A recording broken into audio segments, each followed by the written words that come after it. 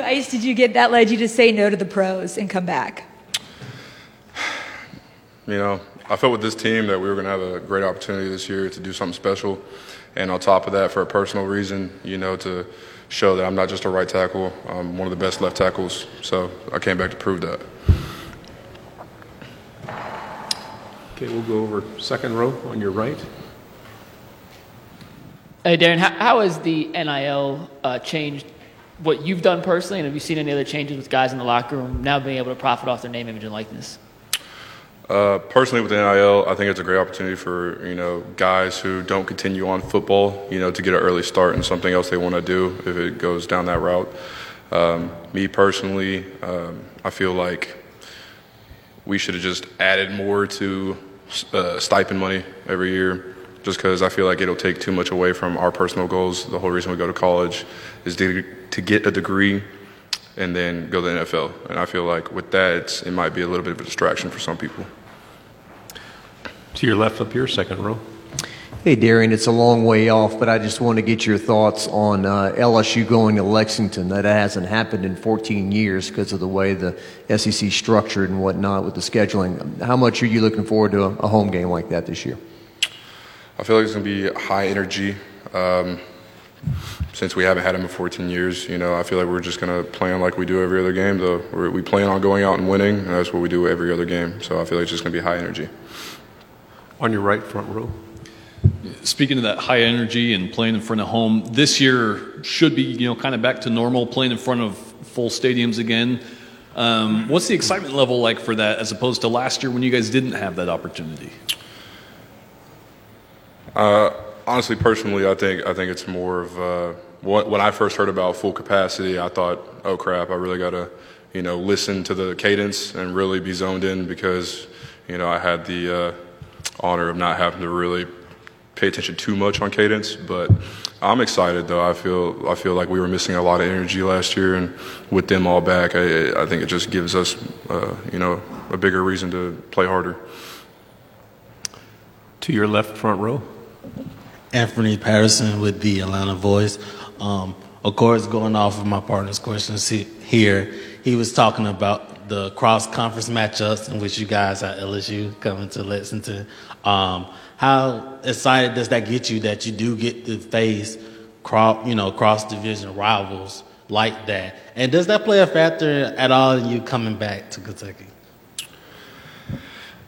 You know, having big games is, you know, part of a you know, average season. You know, you have 4 or 5 games that are specific that you really want to win.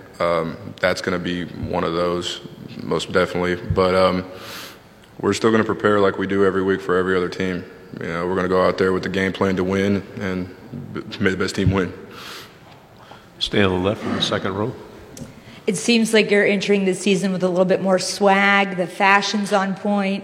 Where is that confidence coming from? Just proving everybody I'm the best. I'm one of the best. You know, I'm coming out here to prove the point, prove that I'm one of the best offensive linemen in the country.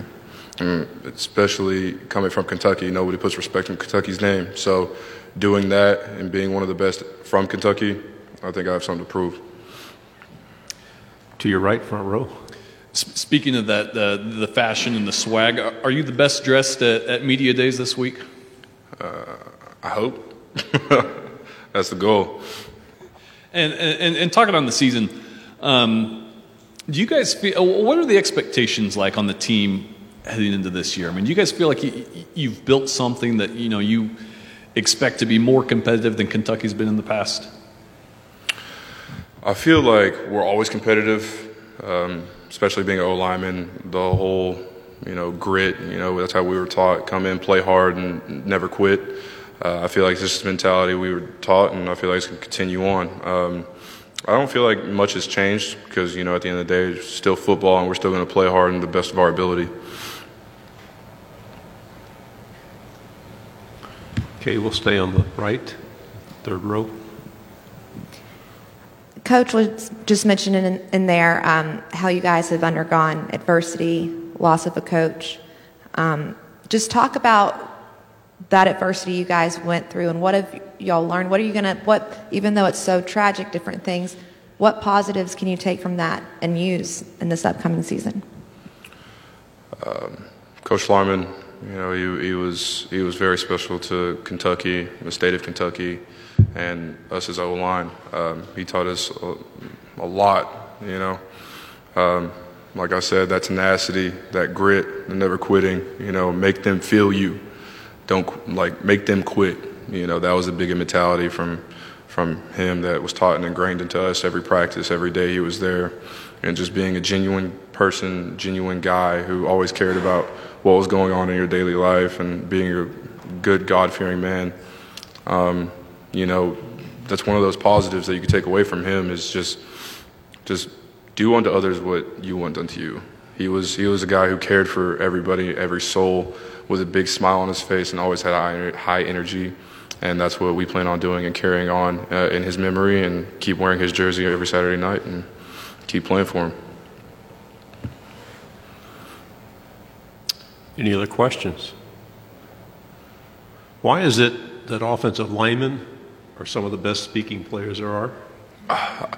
It's kind of crazy because honestly, we get hit the most, so I'm actually really one of the same.